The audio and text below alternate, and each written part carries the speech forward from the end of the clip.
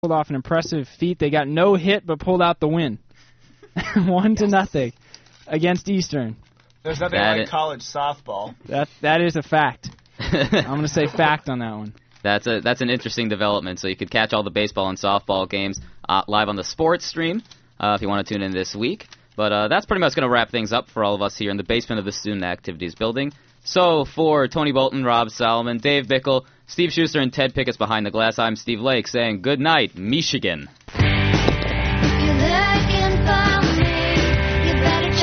This has been a production of WCBN Sports, 88.3 FM, Ann Arbor. And then right back to Najira. He will feed it to Cogliano. Cogliano puts a shot on, he scores! Andrew Cogliano at the top of the far face-off circle risks a shot that I don't think Dominic McCary saw and beats him over the left shoulder. Wolverines with another power play goal. They are back in front, 3-2.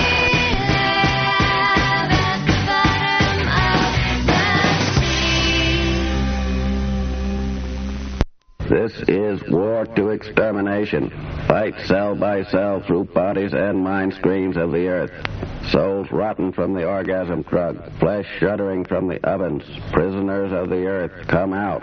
Storm the studio. Burnt metal smell of interplanetary war in the raw noon streets, swept by screaming glass blizzards of enemy flak.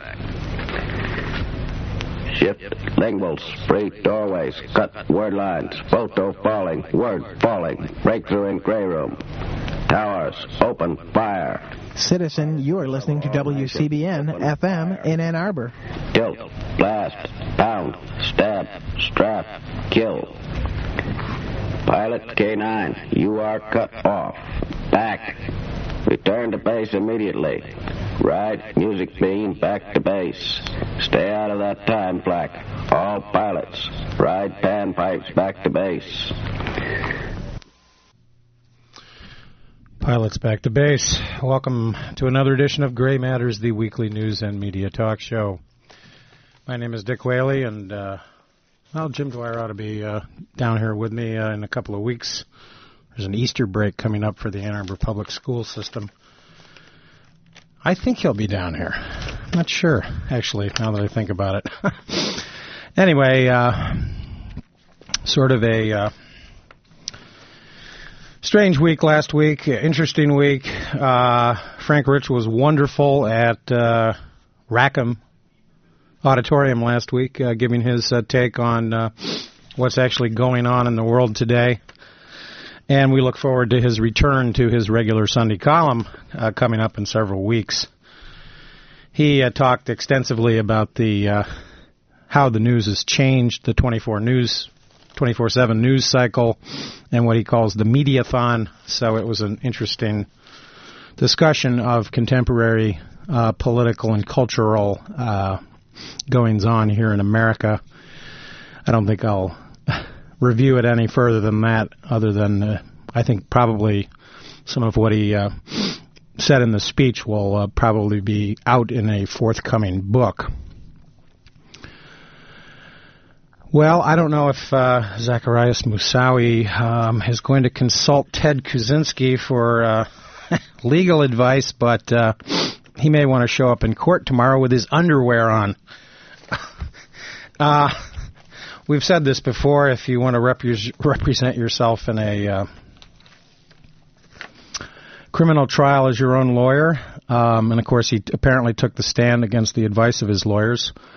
As the saying goes, you have a fool for a client and an ass for a lawyer, and I think you can switch that around and apply it to Moussaoui. He gets a brain damage award. I find his testimony rather... let's just say I don't think it's credible. I don't think he was part of the 9/11 plot. He may have been part of some other plot, but this idea that him and Richard Reed were somehow part of a fifth plane that was supposed to be hijacked doesn't strike me as terribly credible. And I don't know whether he's gunning for the death penalty. Of course, this case took on big news a couple of weeks ago, as it turns out, in a sort of a junior attorney in the Justice Department was caught coaching witnesses in violation of legal ethics, etc., and was severely rebuked by the judge in question. It strikes me that the federal government is quite anxious to put Moussaoui to death, regardless of whether or just to kind of, I don't know, accommodate the victims of 9/11 so that somebody pays for this. It's all very strange. It sort of reminded me of the disappointment that many people expressed when Milosevic was found dead in his prison cell a couple of weeks ago.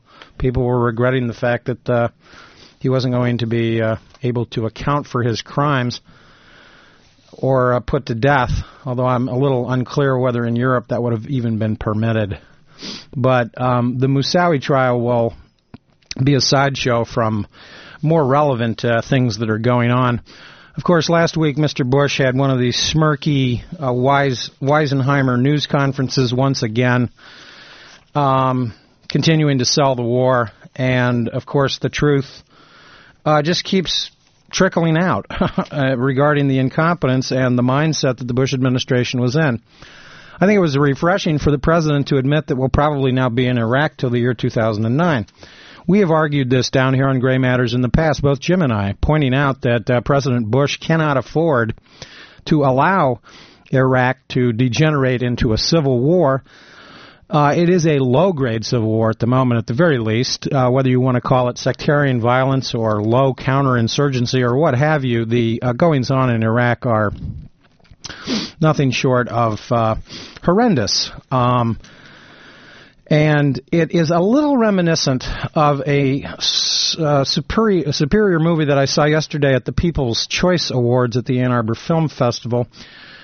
Unfortunately, I didn't write the title down on this. It was something like Back Home or Coming Home, something to that effect. But it was about the absolutely horrific killings that went on in Rwanda and told from a sort of first-person perspective about the young man in question, who I actually encountered in the audience as I was leaving the theater last night and congratulated him on his fine work.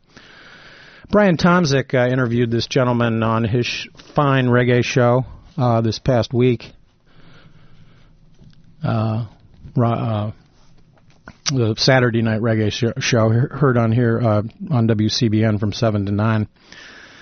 So hopefully this movie will get further play. And once again, just a quick comment, the Ann Arbor Film Festival I think was excellent once again. I think because of the proliferation of video and more and more people doing home movies, the quality at the Ann Arbor Film Festival is very fine indeed. And I thought that the People's Choice Awards in particular were all superb selections. I particularly liked the brief animation that was selected. In any event, of course, today in the front page of the New York Times, we have further confirmation of the inevitability of war regarding a new memo that's coming out, this by David Manning, a assistant to Tony Blair. This recounts and confirms basically the substance of the so-called Downing memo, in which the British viewed America's position regarding war as one of inevitability, and one in which, of course, the British were trying to save face and lend a degree of credibility regarding the war. They wanted a UN resolution, which, of course, the United States and Britain failed to get. And one of the mistaken choices that is made in a lot of the polls taken regarding the declining support by the American people for the war in Iraq is the fact that before George Bush issued his ultimatum on St. Patrick's Day of 2003 to Saddam Hussein to leave Iraq within 48 hours or the war would start, which of course it did, is that at the time, in March of 2003, we had weapons inspectors in Iraq. The notion that Saddam Hussein was not cooperating with the weapons inspectors is false. I mean, he The weapons inspectors, in fact, had destroyed many Iraqi missiles just that very year.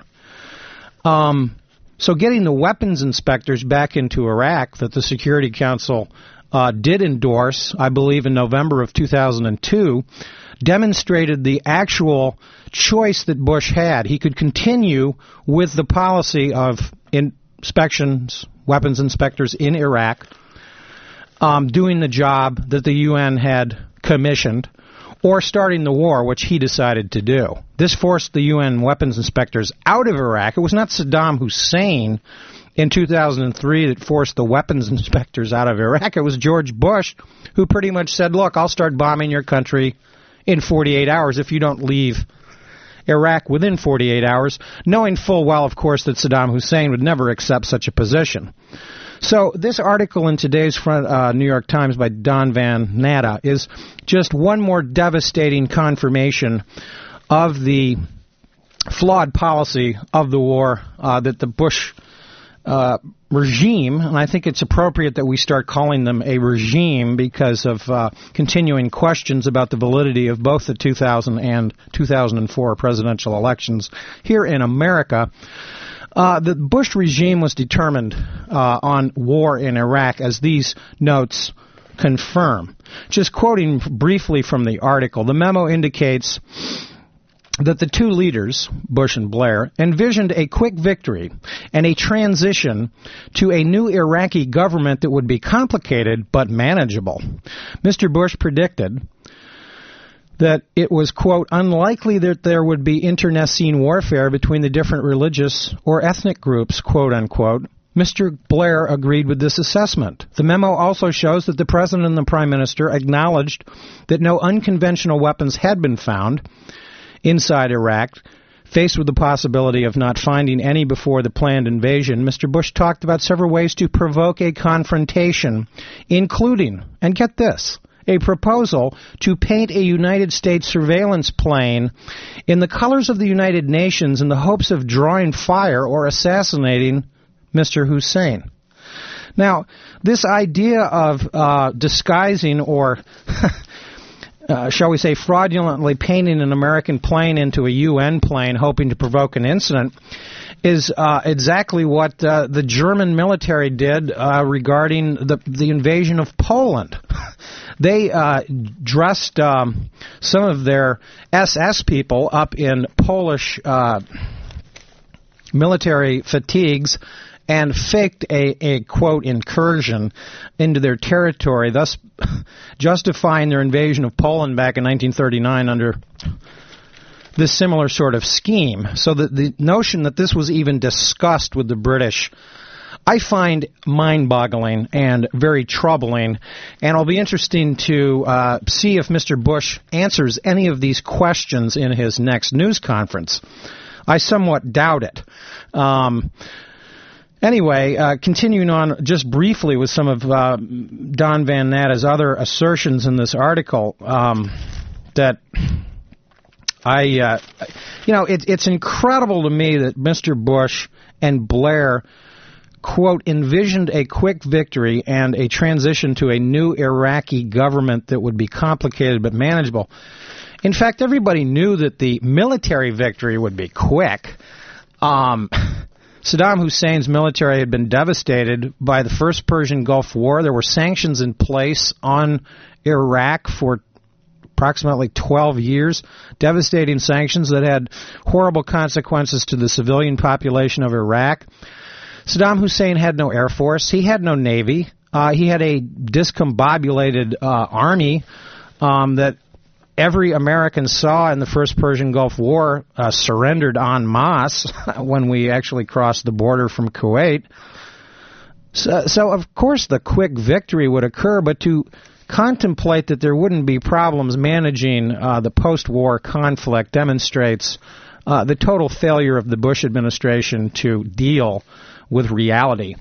And of course, we've got this new book out by co-authored by Michael Gordon and Bernard Trainer. They've been making the sort of the lecture circuit the last several weeks. I don't have the title of the book in front of me, but it demonstrates And, of course, this is from the military perspective. It demonstrates repeatedly that there was this sort of troika between Cheney, Bush, and Rumsfeld regarding new theories of warfare. This new program that Don Rumsfeld was initiating in the Pentagon under a concept of reorganization in which the American military would be used as a quick strike force. This is why we didn't have enough troops in the invasion. This is why this delay involving the Turkish, the northern front, so to speak, was conveniently avoided, which contributed to the post-war chaos. This is why the United States didn't have enough troops to secure the borders. Of course, securing the oil wells were an important consideration for the president, as these memos indicate.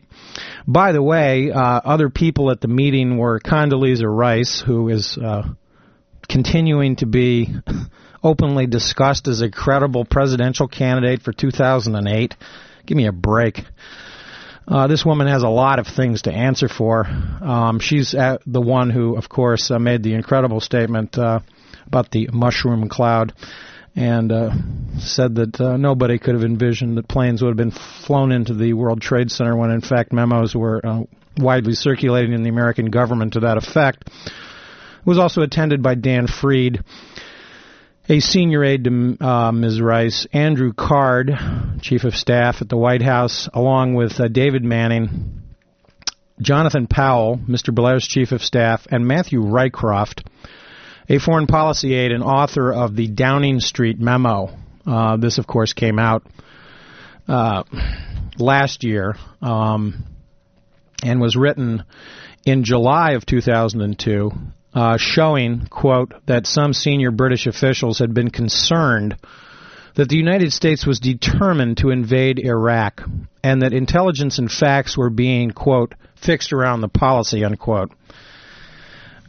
This just confirms the continuing picture of the inevitability even that the British thought of the war. And, of course, it was shortly after July of 2002 in which the Bush administration went on a full-press public relations gambit to sell the war to the public. And, of course, we have continuing polls showing how the American people are growing impatient with the war. These numbers are not shocking or surprising, and it shows dwindling support for the president on this regard. Just real quickly on the percentage who said that the U.S. should bring troops home from Iraq as soon as possible. 67% of Democrats favor this, 53% of independents, and even 27% of Republicans favor this policy. A new Pew poll found that 49% now believe that the United States would succeed in Iraq compared to 60% last July. A CBS News poll completed 2 weeks ago found a majority, 54%, believed Iraq would never become a stable democracy. And, of course, various dumb Americans are quoted in the article saying that they're less optimistic. There have been too many deaths, says Dolly Shoon of New Mexico, and it's time for them to come back home. Dolly Shoon, needless to say, voted for Mr. Bush and supported the war when it commenced.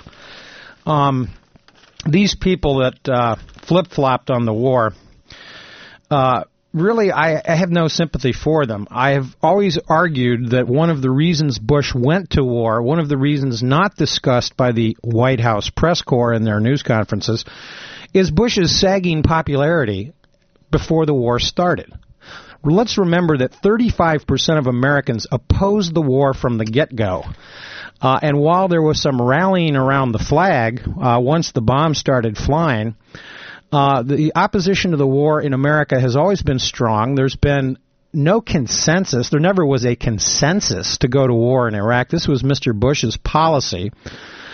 This is called a bipartisan war. This is also nonsense. If you go back and you check the voting record of the war, 3/5 of the Democrats in the House of Representatives voted against the Bush resolution that was rushed through Congress before the 2002 elections. Half of the Democrats in the Senate did so. Every single Republican in Congress, except for Lincoln Chafee, senator from Rhode Island, Jim Leach of Iowa, and Connie Morella, who's no longer in Congress. She was defeated in the 2002 elections, one of the only Republicans to be defeated. Were the only Republicans in the entire Congress to actually vote against the Bush resolution. This is a Republican war from the beginning until the end, and this idea that the Democrats are supposed to have some sort of policy option that Zbigniew Brzezinski discussed extensively last week is kind of absurd. When you look at how the Bush administration operates, when the law doesn't support what they want to do, they just simply break the law, as the NSA surveillance scandal, which hasn't really been explored enough by Congress as of this time, demonstrates.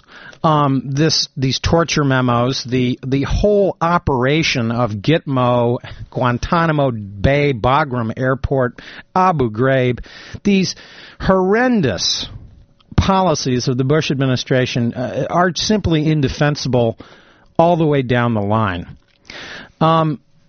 By the way, there are some other interesting things in the Don Van Natta article. This is some of the other president's wisdom. Summarizing statements by the president, the memo says that the air campaign would last 4 days, during which some 1,500 targets would be hit. Great care would be taken to avoid hitting innocent civilians. Bush thought that the impact of the air onslaught would ensure the early collapse of the Saddam regime. Given the military's timetable, we needed to go for a second resolution as soon as possible. This probably meant that after Blix's, and that's Hans Blix's, next report to the Security Council in mid-February. So remember, by the way, it's now been revealed that March 10th was the sort of the deadline that Bush and the goal that Bush had established for starting the war. Let's also remember that military experts at the time were pointing out to the public and everybody at large that the hot weather in Iraq in the summer prevented any sort of summer invasion of Iraq. So Bush was in a hurry to get this war started for climate reasons. And global warming was not one of them, but it was the hot weather in Iraq. Regarding the post-war control of Iraq, says that the two men briefly discussed plans for a post-Hussein Iraqi government. The Prime Minister asked about the aftermath planning. The memo says Condi Rice said that a great deal of work was now in hand, whatever the heck that means.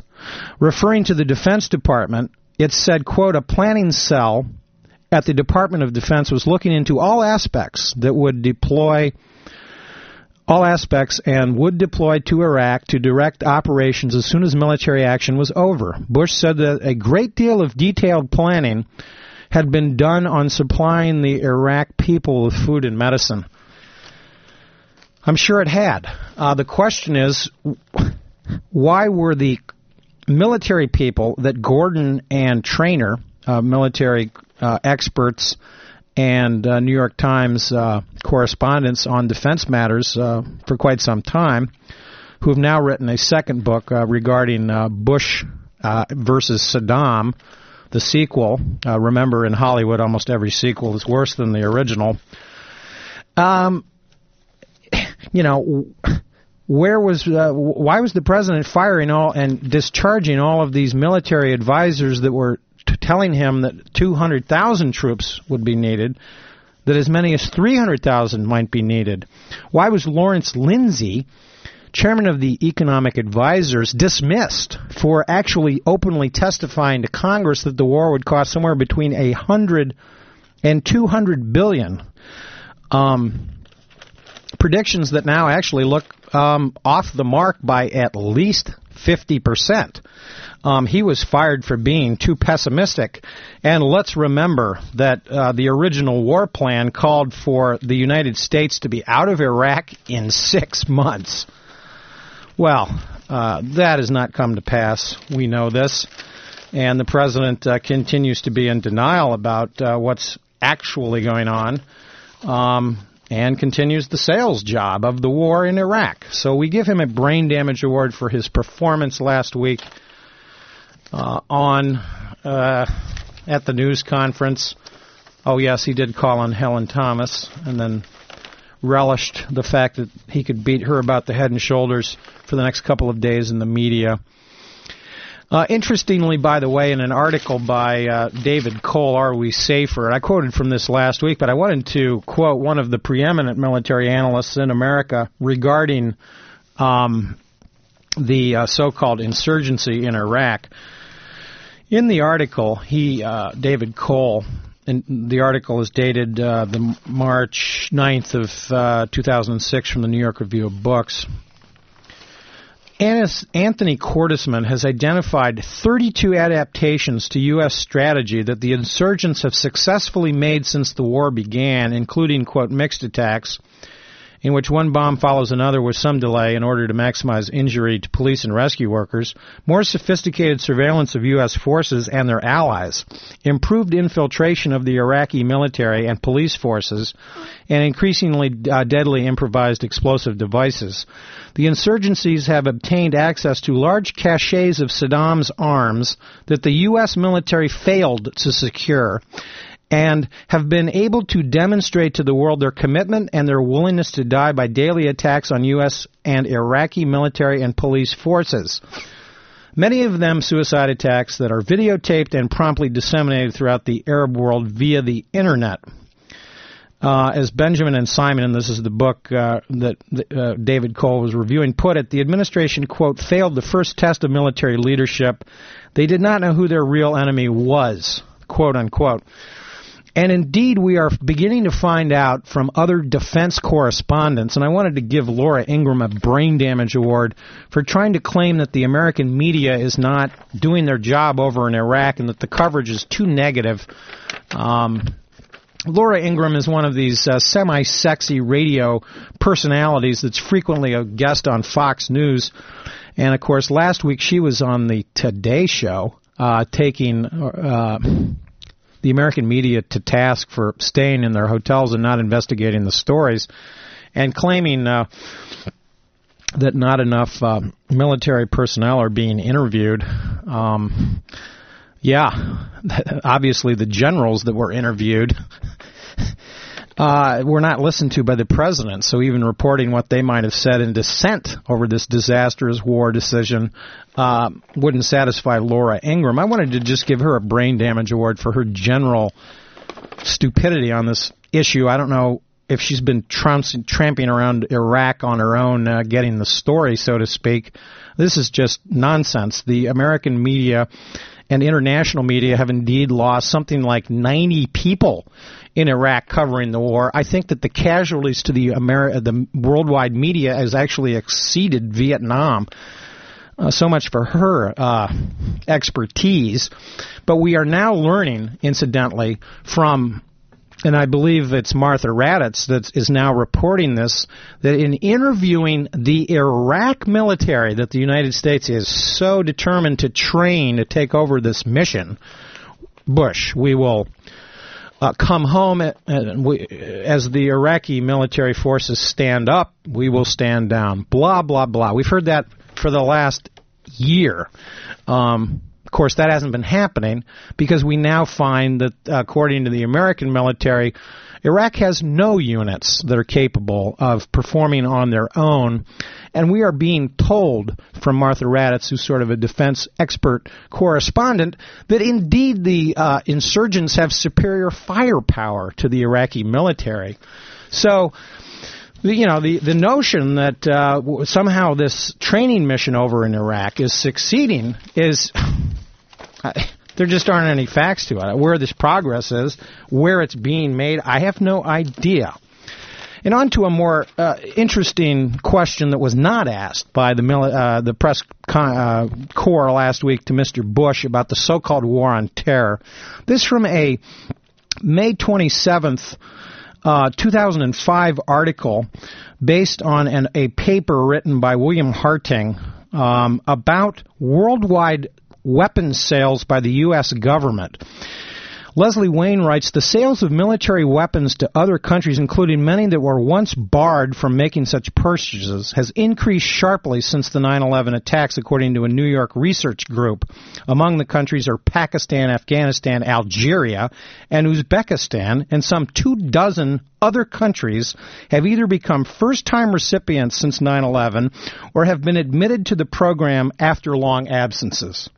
The study found that the largest military aid program, the Foreign Military Financing Program, increased 68% from 2001 to 2003 to reach $6 billion, a peak amount, before trending back to the current $4.5 billion.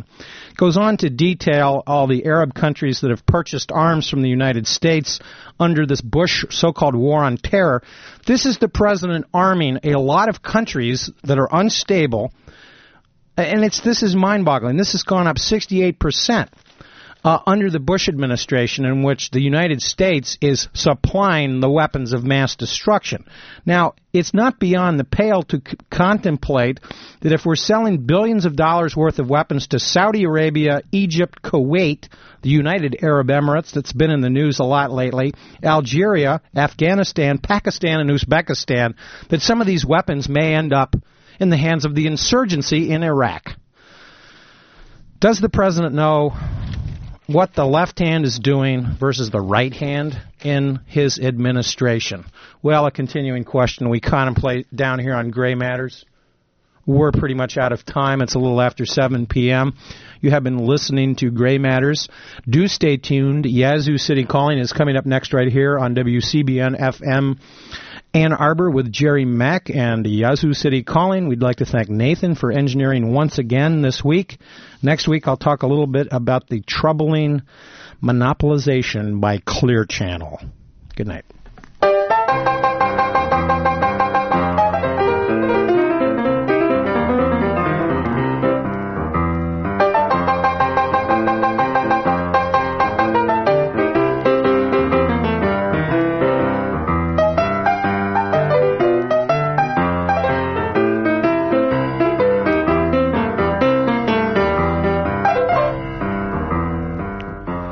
That's Peter Chapman in the background, also known as Memphis Slim, doing the Down the Road Blues.